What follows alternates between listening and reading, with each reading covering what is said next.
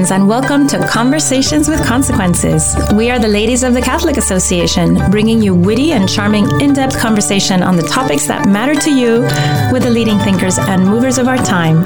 Conversations with Consequences is part of the EWTN Global Catholic Radio Network. Our radio show is always a podcast, and you can listen by going to thecatholicassociation.org/podcasts, or you can just go directly to wherever you listen to your podcasts. I'm your hostess, Dr. Gracie Christie. I hope you're having a wonderful Easter season. We have a great show for you today, as we do each week. And again, thank you for joining us again this week to all our regular listeners. My co-host Ashley McGuire joins me at the bottom of the hour with some enlightening takes on the FBI's memo about investigating Catholics. What are the First Amendment concerns that we should have here? Ashley has been following this story that much of the media is ignoring, but we're going to get her views on that. We're excited also to talk to Chloe Cole about the very important topic of transgenderism and its effects on young people. She is a very brave young woman who went down the very ugly road of gender medicine. I hate to call it medicine, but in the way it applies to children. She was very young when she had her puberty blocked, cross-sex hormones administered, even a mastectomy. She's going to tell us all about that. She's only 18 as we speak. It's a powerful story from a very powerful and a vulnerable source, and I'm really glad I'm really honored that she's willing to talk to us about it here at Conversations with Consequences. Welcome to the show, Chloe. Yeah, thank you for having me on. Chloe, you are only 18. Myself and many of our listeners can remember back when we were 18 and we were not doing the kinds of things that you are doing. You are very bravely going about the world and telling your story and entering into situations which I'm sure are very difficult, putting yourself in the spotlight, answering aggressive questions, and being very, very brave. Where do you find the strength for what you are doing? I think the biggest thing motivating me is just knowing that there's more young people, and especially young girls and boys who are out there struggling with the same thing that I am, and many of them don't really have a voice, and they're not able to speak out for themselves. And I was in that situation once, and it's not something that I wish on anybody else. So you feel that you are sort of on the leading edge of a group of young people who have been ill-served by society, by the medical profession? Right. And you're willing to do what most of us are not willing to do, which is to let ourselves be in that leadership group, right? In a situation which is very contentious. Yeah, I really feel strongly called to speak on the subject after going through what I have and speaking to other people who have been. And now many of our listeners may know your story more or less, but maybe can you share with us a sketch of how you came to this point in your life, all the different things that happened? Yeah, so I am a detransitioner, meaning that I was somebody who went through the process of medically and socially transitioning to the opposite sex, and then I went back on my decision. And this all happened while I was still a kid. I started socially transitioning at 12, meaning that I changed my name and the way that I presented and dressed myself. And then I was medicalized at 13 with puberty blockers or Lupron and testosterone. And at 15, I had a double mastectomy. And just a year afterward, when I was 16, was when I had stopped transitioning. Oh my gosh, you were extremely young at 12 to be making these decisions. Let me ask you, this decision, where did it come from? Were you influenced by your peer group or what you were seeing on the internet? Yeah, for me, I had struggles relating to being a girl growing up, but it wasn't until I started using social media that I was introduced to the idea that I could be a boy, that I didn't have to be a girl. And so, there were a lot of things that I think made me vulnerable to that, being that I started puberty at a pretty young age. And so my breasts started developing when I was only around 8 or 9. And this was really uncomfortable. I would hear comments about it all the time from my peers. And I became really conscious of my body at a very young age. And I started to develop body image issues. I often felt like I wasn't enough of a woman, and that I would never compare to other girls and women, and that I would be better off as a boy. I was also, I had a previous diagnosis of ADHD, but I strongly believe that I'm actually on the spectrum. And so you found the onset of puberty very disturbing, which I'm not surprised. I mean, I'm a woman and I went through puberty and I found it very disturbing. When little girls when their bodies start to change, they become extremely self-conscious. And it sounds like that happened to you. I don't know if you agree with me, but our culture doesn't present to us images of womanhood, of young womanhood that are comfortable for our eyes, right? There are things that we think not at all. We can achieve or that we want to achieve. Yeah, that was another thing that really complicated this. I already had a habit of constantly comparing myself to my older sisters and female relatives and my friends. But I started using a phone when I was 11, and I started using social media and apps like Instagram because that's what everybody else my age was doing. Mm-hmm. And on Instagram, I saw a lot of images of young women that were often very, very sexual in nature, and a lot of discussion having to do with that I don't think that anybody that age should be exposed to that. I mean, this is content that is already difficult for adults to digest. And for me, it definitely was. And it really did complicate my view of what being a woman was actually supposed to be like. And even the stuff that I would hear about womanhood from other women and girls was always very negative. It was always about the negatives, about the pain of menstruation and childbirth and pregnancy and menopause. And nobody ever talked about the good things that came with it. Mm-hmm. It was hard to imagine myself growing into a woman. Do you think that the heavily sexualized culture that is reflected back at girls, where a woman, I mean, I've raised so far 2 girls, and I've helped them go through womanhood, and I had that experience too, go into womanhood from girlhood. And when you're a little girl, you're protected. You're like in this beautiful pink bubble, right? And everybody treats you beautifully, right. And your parents treat you like a princess. And everywhere you go, you're a delight to everyone's eyes, right? But in a beautiful, pure sense, in a very decent and moral sense. And then when you start to look at womanhood as something that's about to happen to you, what you see in the culture is that a woman is treated as a sexual object. And so not only, and I'm telling you how I feel, and I'd like to know if this makes sense to you, if this is what you... No, it does. Yeah, that's absolutely how I feel.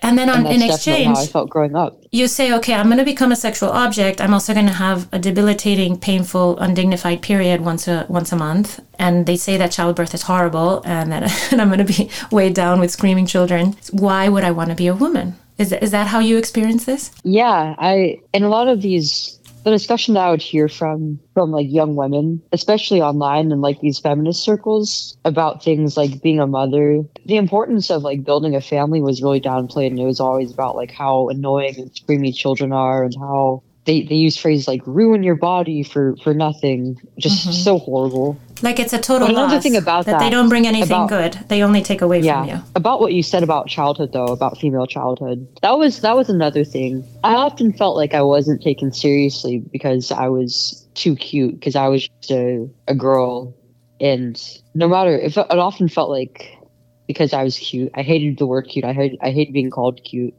You're like awfully cute. Nobody Chloe. was listening to me or calling me seriously. And I thought that was what being a girl was all about. Just trivial things, not really being important, always getting in the way. And I wanted to be something better than that. And there is truth to what you say. Women, when we're not being sexualized, we're often very much treated in trivial ways, right? Like like we only think about things like dress and casual things. Like we're not deep thinkers. I remember when I was in medical school and working in a big group of doctors. You do rounds, right? You do rounds with a bunch of doctors, and right. You're the lowest in the totem pole. And I would ask questions, but like I might make a comment or ask a question, but nobody would turn to look at me, and I felt it was because my voice was too high, so I started pitching my voice lower. so that's actually pretty common, right? That is really common. I've talked to other women, and they said, yes, you have to pitch your voice lower, you have to act more like a guy so that people will pay attention to you. And so what a strange world we present to our girls, right? Welcome to womanhood. Here's what womanhood is like. It's and we reflect back to them a very negative experience. And let me ask you, what did you hope life would be like as a man, as opposed to entering adulthood as a woman? What were your dreams? Well, I mean, a lot of my idea of what being a man was really like was kind of a caricature based off of how I saw my older male relatives, including my brothers and my dad. And I tried to mimic them. I tried to emulate them and my peers at school. And on one hand, I really just didn't want to be a woman, and I didn't really see myself as a woman. I often felt like I didn't even look like a girl at times, and I didn't really enjoy being feminine for a period of time. Mm-hmm. But I thought that transitioning was going to make me happy and whole as a person, that I was going to become my real self as a boy. So there was a hidden self inside of you, and you were going to open the doors to that hidden self. And that hidden self was masculine. Right. That's kind of how the trans community presents it. And on top of that, the medical community, I mean, the research that I had done on this, including from resources that my healthcare provider actually has, seemed to point at transition as the only means of treating gender dysphoria. Do you think if you had been born 15 years earlier, and you had the same set, your makeup, your normal natural makeup that you were born with, do you think that it would have manifested in a different way than as gender dysphoria? Because there is discussion about that, right? Girls become troubled around puberty. And they're absolutely. Very emotional. What do you think might have happened in another lifetime, in another time? Yeah, I probably would have just, if it weren't this, I probably would have just been like an emo kid or something. Still very cute, but dressed in black, right? Right.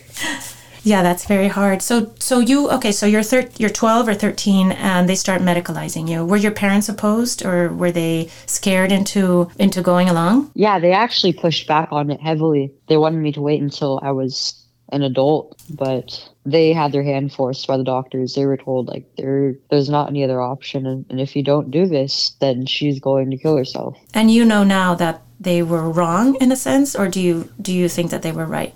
Do they say that because they have the numbers behind them, or are they simply trying to scare parents? Yeah, I mean, they cite really faulty studies, like the 41% rate, for example.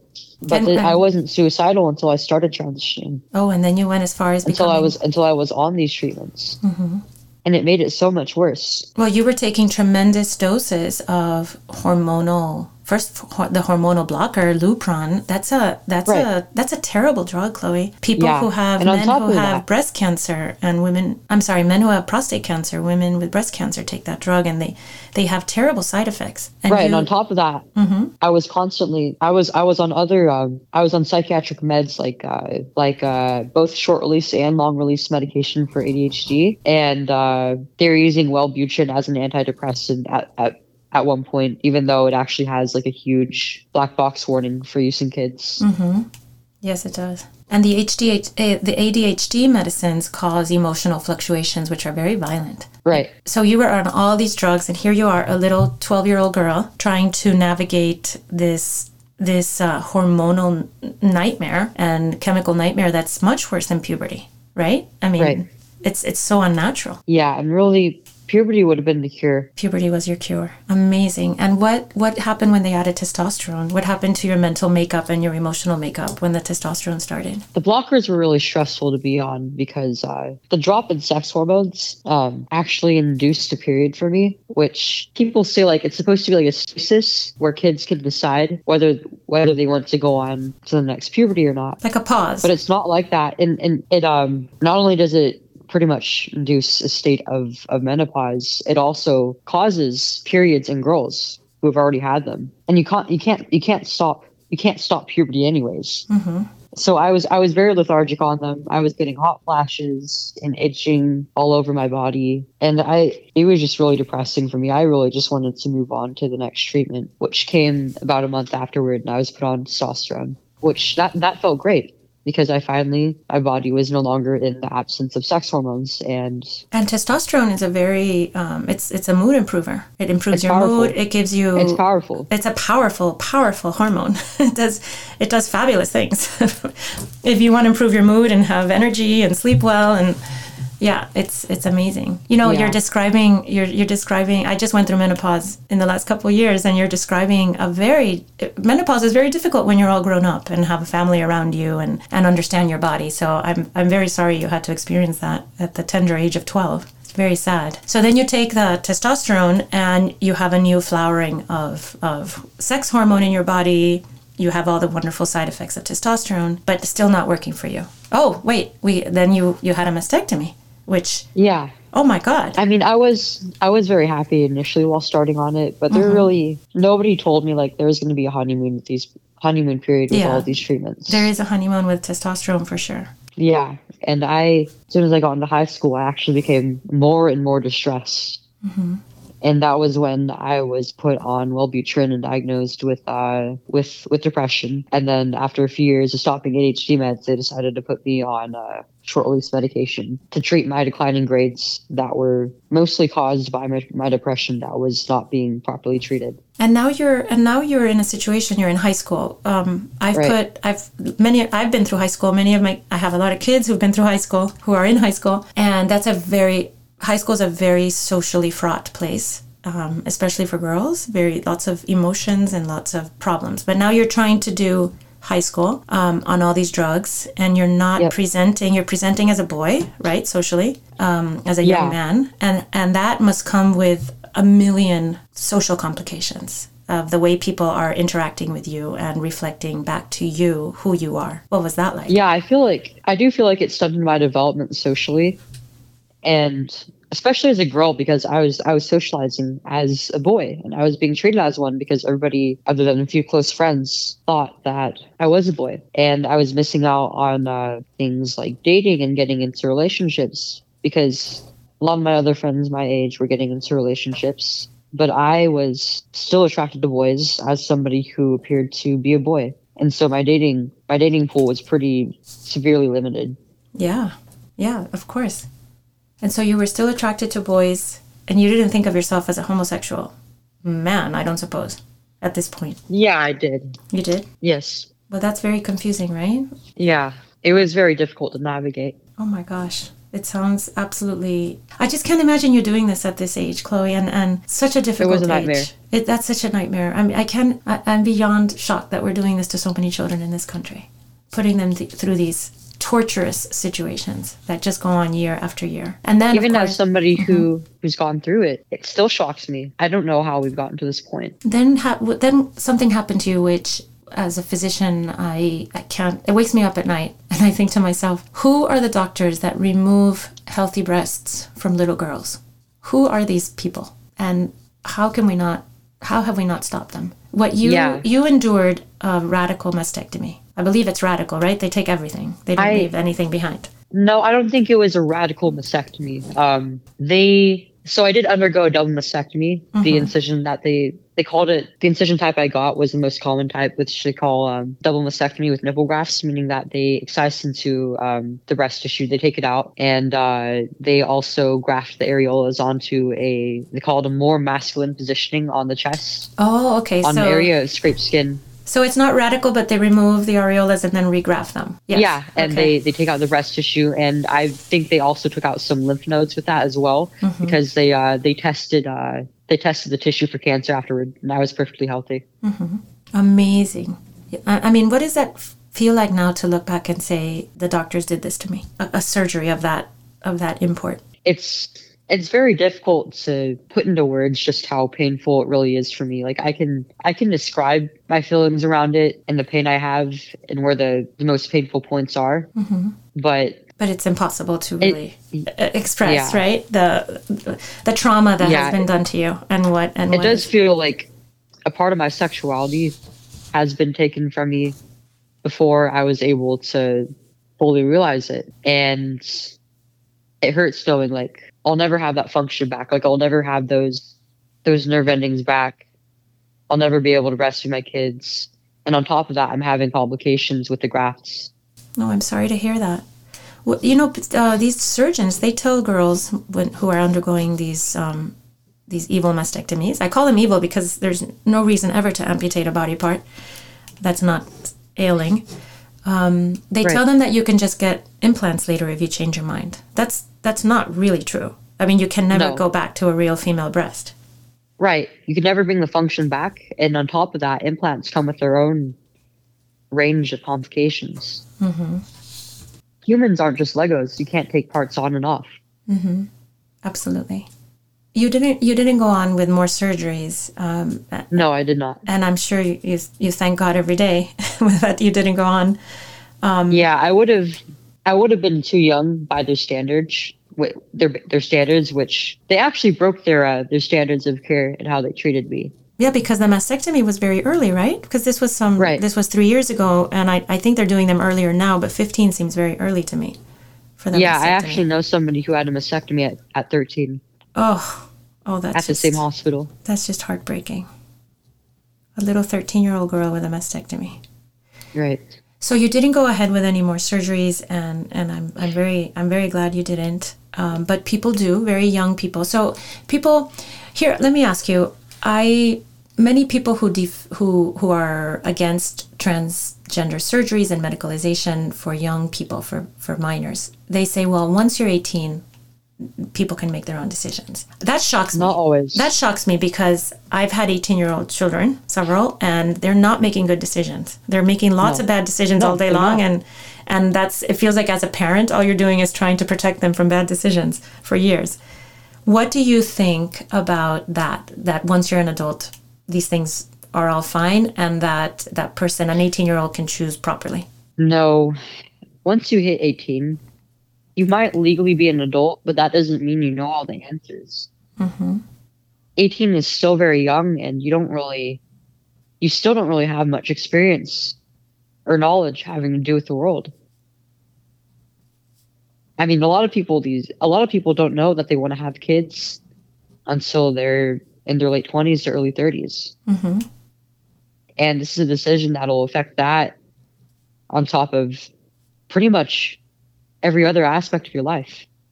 Mm-hmm. And I feel like 18 is just too young to fully appreciate that. I don't know if you want to share this, but do you think you recovered your fertility? You don't have to share that information with us, obviously. I haven't gotten a fertility test, but I started having my periods again about 2 months after I started off testosterone. Stopped taking testosterone. I mean, but then you must be okay. I'm very glad to hear that. It's surprising because they've been very regular. When before I only had about 3 or 4 per year because I was so young. And you were a little baby. That. You were a baby. Right. When all this happened, you were a tiny girl. So thank God that your fertility was preserved. And I'm very, very sorry for all those whose fertility has been erased. I was reading about a young boy who was on Lupron, and he said that he didn't care about his fertility. He's 14, this boy. Of course. He didn't care about his fertility, and that if he changed his mind later, he could adopt. There's like an abyss of ignorance in that statement, which is normal for a 14-year-old. And then somebody else who was against this medicalization said, well, at least this child should have had fertility counseling. And I'm thinking, right, fertility counseling at 14 with a 14-year-old boy. What does that even mean? What's a 14-year-old boy know? How can you explain to a 14-year-old boy what that means to give up your sons and daughters? No, I mean, no matter how much you tell a kid, they're not going to. They just can't make an informed decision on this. But I kind of had the same idea, like when my endocrinologist told me like I might not be able to have kids. I was like, no, I don't want to have kids because I was 13 when I was starting on these treatments. Yeah, but at the same time, I had this idea. Imagine yourself a mother. Yeah, I had this idea that like if I wanted to have kids, then I could just go through like IVF or use a surrogate or something, and that nothing could go wrong with any of that, right? Because I was naive. I was a kid. Right, and there's a lot of rhetoric out there acting like children you can sort of pull them off trees like apples, right? When you want a child, you just reach up and grab one, as though that's even possible or even should be done, right? Like children should just be got whenever one wants them instead of coming from our bodies. Right. Chloe, we're pretty much out of time. I'm very honored to have had this conversation with you. I feel that the world is a better place because you're in it, and because you are so brave and so good to speak so frankly about your troubles. And I know that you're saving lots of lives and lots of futures of young people. Just as parting words of advice to parents, to grandparents, to aunts, to uncles who might be listening to this, to young people who might be listening to this and have friends who are struggling with gender dysphoria or family members, what would you say to them? This is never appropriate for kids. It's something that should wait until adulthood. And that doesn't necessarily mean the moment that you turn 18. This is a decision that takes a long time to make a decision on. And there's no guarantee that it's going to treat your gender dysphoria. And chances are that if you do experience gender dysphoria, it might be caused by underlying issues and traumas that you have that need to be treated first. And an issue that I noticed with a lot of these dysphoric kids, they're not really active in their communities. They don't really partake in like school clubs or extracurriculars or sports or anything. And they're very lonely. They don't really have that sense of community around them, especially with their peers. And so they turn to the internet to fill that. When really they should be working together with their peers. They should be mingling with their peers and working together on something. Mm-hmm. To give them a sense of purpose. That's often what these kids are lacking. And they need to know the truth. Because these doctors and this community that promotes this treatment as a one-size-fits-all thing, it's dangerous. It comes with a host of complications. And these doctors are often not informing their patients of the full picture of things. Well, there you have it. Thank you, Chloe Cole, and thank you for joining us and telling us the truth of your story, and thank you for your bravery. Thank you so much.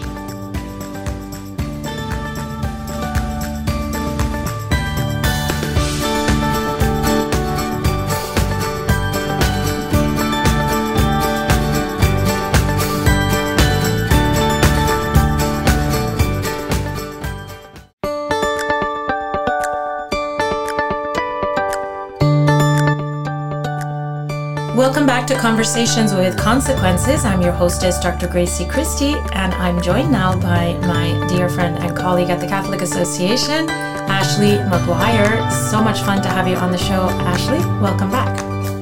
Hey, Gracie. It's always so great to talk with you. So I was away for the last week on my family vacation. Thank God, I needed it very badly, and we had some beautiful family time.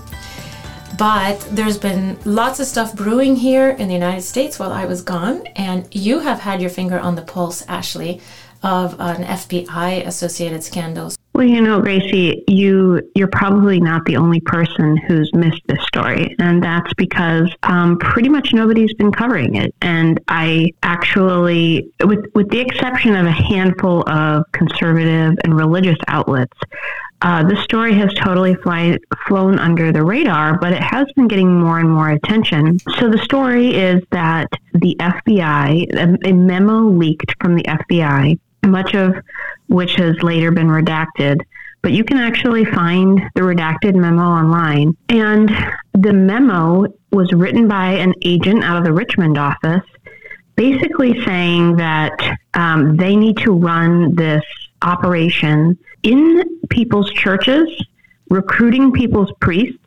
recruiting people at church to essentially spy on people who go to traditional Catholic masses.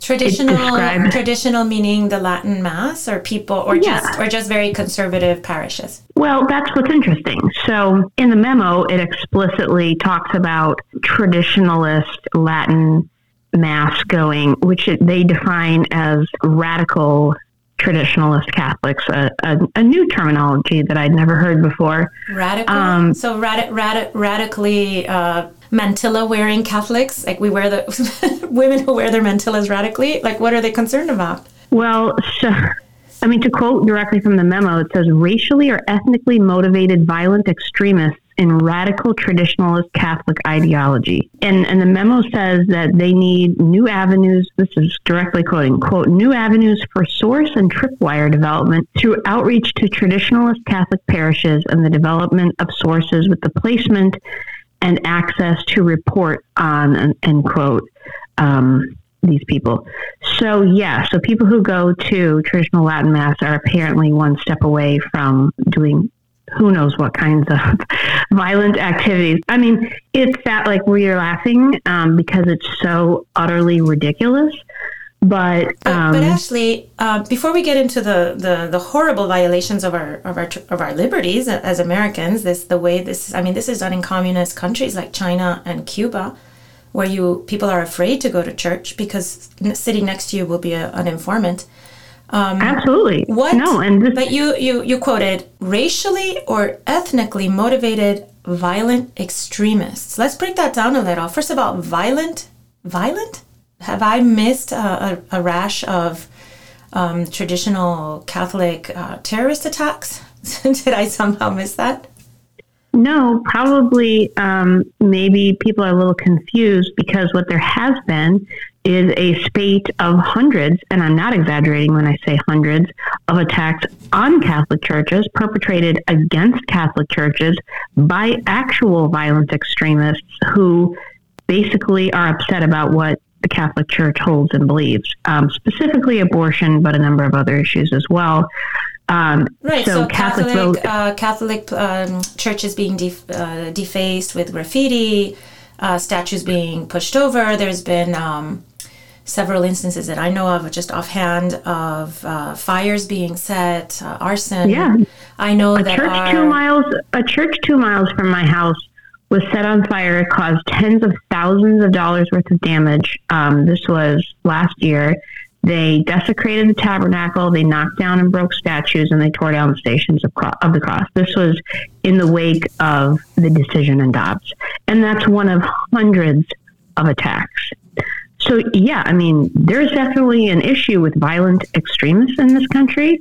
The issue is that they are targeting Catholic churches. They're targeting crisis pregnancy centers, including like the one that you work at, where my understanding is there was a death threat written on the wall. Almost a year ago today, this coming week. So it's almost like, I hate that word. It's gotten so trite, Orwellian, right? It's Orwellian that the people who are being targeted for violent extremist acts are the ones who are being investigated by the FBI. Guess who they cite as the source of that label in the FBI memo? Who? The Southern Poverty Law Center. So this is the same group. They're sort of this crowned themselves the entity in charge of like policing hate groups, quote unquote, extremist groups. And basically what they do is go around and put targets on conservative organizations that don't toe the line on what they believe about abortion, gender ideology, things like that. But no, the memo is absolutely ideological. It explicitly references the Catholic Church's beliefs on abortion, and it cites the Southern Poverty Law Center when it comes to where they came up with the definition of radical Catholic traditionalist. So, could this be sort of a broadening of that idea of words are violence? Possibly, but at least what I read in the memo didn't even, wax philosophical like that. This memo seemed to actually suggest that the agent who wrote it thinks that certain types of Catholics are a danger. And an actual physical danger, like they're going to take up arms and go shoot up I'm trying to think of a target for them, which it's hard for me to think about them that way. Yeah, and it's just, what's so frightening about it is, there's a couple things that are frightening about it. First of all, that according to Congressman Jim Jordan, who has run hearings investigating this memo, which, to be fair, was disavowed by Merrick Garland, and but only after it got leaked. But before that, it appears to, according to his sources that he cites in his subpoena and whistleblowers, it was distributed to field officers and field offices all across the country. A. B, was approved by much more senior intelligence officers who should have, rebuked this completely out of line agent and thrown the thing in the trash, fired him. And B, was actually proposed to be expanded to include not traditional Latin Mass churches and masses, but what they call mainline Catholic churches, and senior diocesan officials. So it just shows the kind of slippery slope that you start, flying down when you have the government picking and choosing what forms of Catholicism, Christianity, or insert name of religion or belief here are acceptable and which aren't. That it very quickly turns into something where, the net that ensnares people becomes much wider. And, let's not forget that last year or 2 years ago at this time, that the group that was under, quote, investigation by the FBI were parents who were showing up at school board meetings wondering why the heck it was 18 months into the pandemic and public schools had been forked over millions upon millions of dollars worth of funding to supposedly reopen, and they were still closed because the teachers' unions were acting like mafia figures instead of teachers and holding public schools hostage. So these parents were upset, and school board meetings were obviously tense situations, and they were labeled domestic terrorists and investigated by the FBI. So the FBI has basically been is being weaponized against American citizens who don't toe the line, who don't march in lockstep behind whatever it is that the administration and their thugs are doing. And right now, that happens to be the Catholic Church. And it's really scary. And, as you point out, this is the stuff of communist totalitarian countries. And you don't have to be a Catholic who prefers the old Latin Mass to be concerned about what its implications are for a free society. It's a terrifying thought that those tactics that are used in places like China and Cuba of infiltrating civic associations like churches and temples and house churches, people who meet together for prayer services.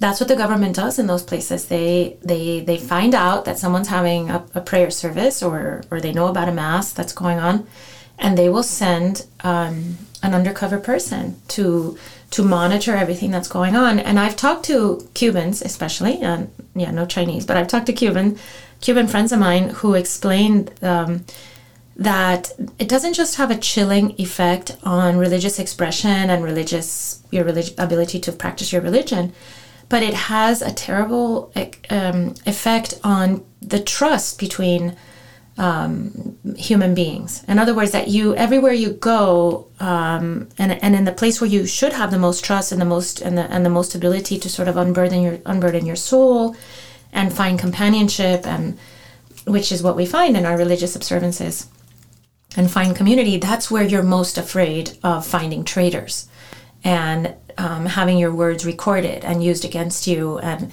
somebody making career moves on your back.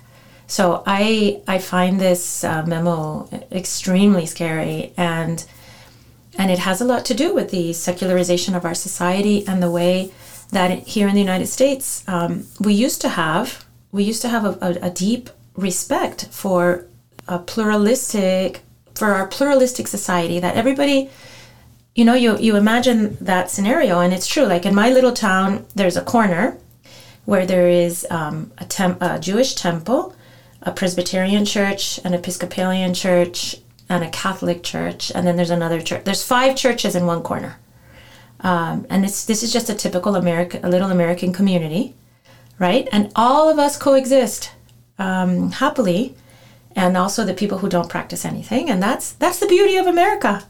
And I can respect my Presbyterian neighbor and my atheist neighbor, and they respect me, and our Jewish neighbors who go to temple. The other day it was Passover, and the Jewish rabbi came because he knows my husband used to be Jewish, and he brought us matzah for Passover, a beautiful box of gift matzah. It was gorgeous. And this that the FBI has done flies in the face of that beautiful American pluralistic tradition where all of us live together in peace and respect each other and can see the brotherhood and the sisterhood of other co-religionists, other religionists, and we don't have to share all the same beliefs, but we can respect them. Don't you think that this just flies in the face of that and destroys the essence of who we are as Americans? Definitely. And, in an article that I'm working on about this, I point out that the irony is that it's these houses of worship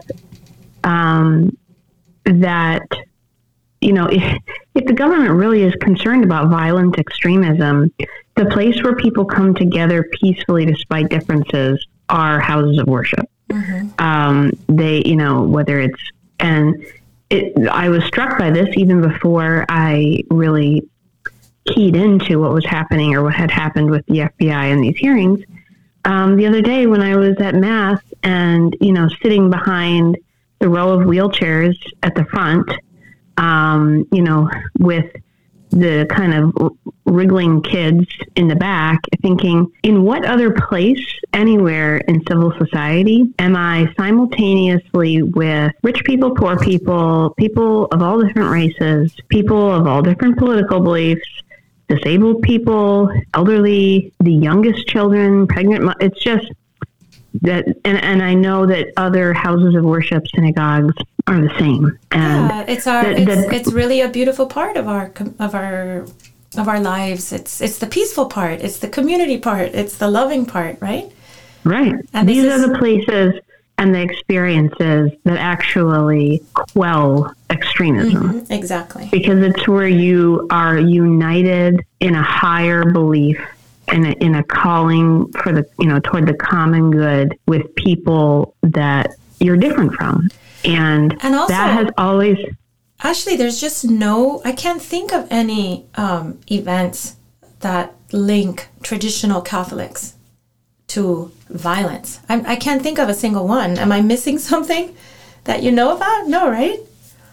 No. And I mean, that's a little bit, it's both besides the point and the point. I mean, it's, both the idea that, as you point out, the people who are wearing mantillas and, doing Gregorian chants are going to suddenly pick up AK-47s is so bizarrely off key that it's bizarre. The women have too many children to be worried about, exactly. Or to be able to go get their gun license. They're way too busy, and the men are supporting all those babies, and that's really beautiful. But it's also besides the point, because the real point is that they're being targeted because they're the people who are most likely to adhere to the church's teachings that people don't like. Mm-hmm. And so I think that's why they were being targeted in this quote unquote investigation. I'm glad that the FBI is being called out, but more people need to be aware of this, that this was something real that happened. It wasn't just, I think there's an attempt to spin it as, just some rogue agent in some office. No, it wasn't. Not according to the subpoena. This was widely known about, and I think is part of a broader concerning pattern of an entity that's meant to protect our rights is being weaponized against our rights. Well, thank you, Ashley, for giving us all that information and for joining me today. Thanks, Gracie. Every morning, the Catholic Association reviews all the latest news and sends our subscribers a carefully curated collection of the most important news of the day. Items are specifically selected for a smart Catholic audience like you. Don't let the world take you by surprise. Subscribe to our daily media roundup at thecatholicAssociation.org. And now, Father Roger Landry offers us, as is customary, a short and inspiring homily to prepare us for this Sunday's Gospel. This is Father Roger Landry. It's a joy for me to be with you as we enter into the consequential conversation the risen Lord Jesus wants to have with each of us this Sunday, when we enter into one of the most famous dialogues of all time, one that reveals so much about how Jesus seeks to engage each and all of us during the journey of our Christian life. It's the conversation that took place the night Jesus rose from the dead, when he met two disciples walking along the 7-mile path downhill from Jerusalem to Emmaus. That the two disciples were heading away from Jerusalem, going downward into darkness, was not just an interesting historical fact, but also a symbol of how they were heading away from the light of faith that Jerusalem symbolizes. Their hearts had just been put in a blender. They had believed in Jesus, deeming him to be the long-awaited Messiah. Yet their hopes were crushed when they saw him mangled and executed by the Romans they anticipated he was going to evict. Earlier that day, women had said that his tomb was empty, and that they had seen a vision of angels saying that Jesus was alive. But they were obviously reluctant to believe again and have their hopes crushed again.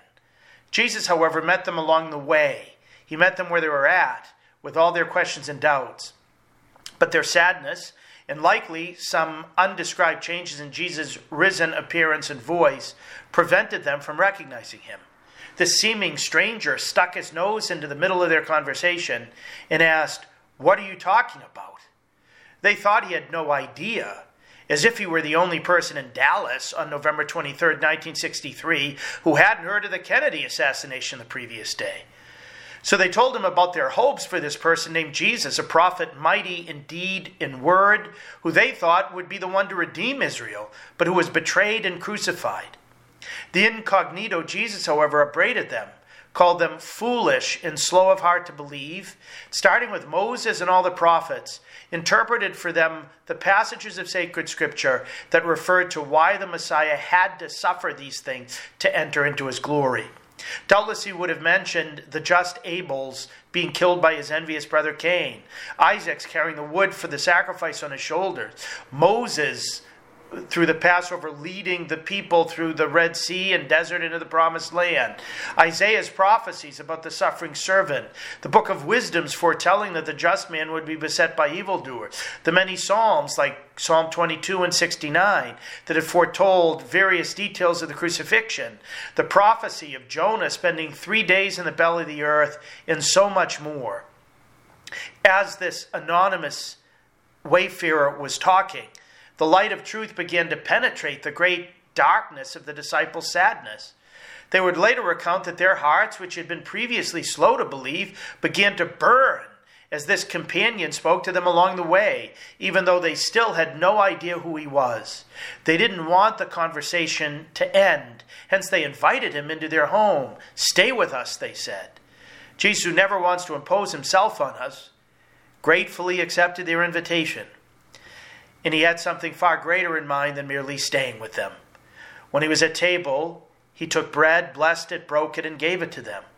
These 4 verbs are the ones the evangelists used to describe the multiplication of loaves and fish, as well as the celebration of the Eucharist. They were a sign that Jesus entered their home to make it an upper room and do what he had done 3 nights before during the Last Supper. As soon as he had given them the, quote, bread he had taken, blessed, and broken, the bread that he had turned into himself, he seemed to vanish from their midst. But he really hadn't vanished at all, because he remained with them under sacramental appearances. They could no longer see with their eyes the guest who had journeyed with them, but they could see him now with the eyes of faith under sacramental appearances. He remained with them, he stayed with them in the Eucharist. This points to a central truth. The Lord didn't want merely to stay with them, but to remain within them through Holy Communion. Then, even though it was already night and there were no streetlights in the ancient world, even though they were probably exhausted from the 7-mile journey downhill, they burst through the door of their home and ran those 7 miles uphill in pitch blackness in order to spread the word to the apostles that they had encountered the Lord Jesus. They had come into contact with Jesus, risen from the dead, and with burning hearts and likely burning feet, they couldn't wait until the morning to share the news. We learn so much from this scene, but let's focus on 3 lessons. First, we learn about what Jesus wishes to do with us in life. He wants to enter into conversation with us, to join us on our journey. And just like he helped these two disciples, he wants to assist us in interpreting present events, including and especially our crosses, in the light of what he has revealed. He wants to give light to the questions we have. Are we aware that he is with us on the road to our home and accompanies us on our journey? Second, we learn about the Mass. Many saints and scholars have seen in Jesus' interaction with the two disciples the outline of the Mass. We start with the liturgy of the Word, in which Jesus seeks to open us up to the truths of sacred Scripture, to help us to see how all Scripture is fulfilled in him, and to make our hearts burn again. The more we hear God's voice speaking to us through sacred Scripture, the easier it is to recognize Jesus in the Eucharist, just as the disciples did in Emmaus. The reason for this is simple. The more attentively we hang on what Jesus is telling us in the Gospel and through the other readings that point to him, the easier it is to hear his voice and trust in him as he says to us in the Mass, "This is my body given for you, and this is the chalice of my blood poured out for you and for many for the forgiveness of sins." The more we read about Jesus' miracles, the easier it is for us to accept the mind-blowing, continuous miracle of the Eucharist. And the more aware that Jesus is speaking to us at Mass as he interprets for us the Scripture and stays not just with us, but in us in the Eucharist, then the more we burst with a desire to share him with others and run with enthusiasm to share that good news. The disciples of Emmaus couldn't wait to share with others their encounter with Jesus, what he had revealed to them about sacred Scripture, what he had done for them in celebrating the Mass in their home. How can we ever keep to ourselves Jesus' similar mind-blowing love for us? The last application I'll mention is with regard to what Jesus teaches us about sharing the faith with those we know who might be journeying away from Jerusalem downhill into darkness. Many today are like the disciples on the road to Emmaus, confused, saddened, scandalized, wandering away from the practice of the faith. 5 of 6 Catholics do something else on Sunday rather than keep holy the Lord's Day by coming to be with him at Mass. As Pope Francis said in a powerful address to bishops in Brazil in 2013, Jesus shows us that the reasons for their departure often contain the seeds for their return. Just like the two disciples were leaving because they thought Jesus' crucifixion was a contradiction of the messianic prophecies. When the unrecognized Jesus helped them to see that it was rather a confirmation of those prophecies, that's when their world was flipped right side up. We need to do the same thing with those who have drifted from the church, accompanying our family members and friends, entering into dialogue with them, taking their questions seriously, and trying to bring a proper understanding of revelation to their doubts. If they're leaving because of the lack of holiness manifested by the sex abuse scandals, we need to help them not focus just on the Judases, but on the successors of the other 11 who remain faithful. If they're leaving because they think the church hates those with same-sex attraction, we need to help them see how Jesus and his church loves them even more because it loves them with the truth. If they're leaving because of unanswered prayers to save the life of a loved one, we need to help them to see that God's will for our deceased loved one involves a life far greater than even the best of earthly experiences. If they're leaving because they find Mass boring, it's a sign that they're looking for God and haven't found him yet where they should. We need both to try to bring them to churches that are truly on fire and help those parishes in which many are just going through the motions to remember their first love, implore a new Pentecost, and with hearts aflame with love for God and each other, help to make others' slow hearts burn anew. Pope Francis poignantly asked in Brazil a decade ago whether we are still a church capable of warming hearts, of leading people back to Jerusalem. When our hearts are on fire with God's love and his word and the sacraments, we sure are. And just like the risen Jesus entered into dialogue with Clopas and his companion on Emmaus Street, so he wants to enter into conversation with us each day in life, so that he might ignite us with the light of his resurrection and equip us to be his instruments to set the world ablaze.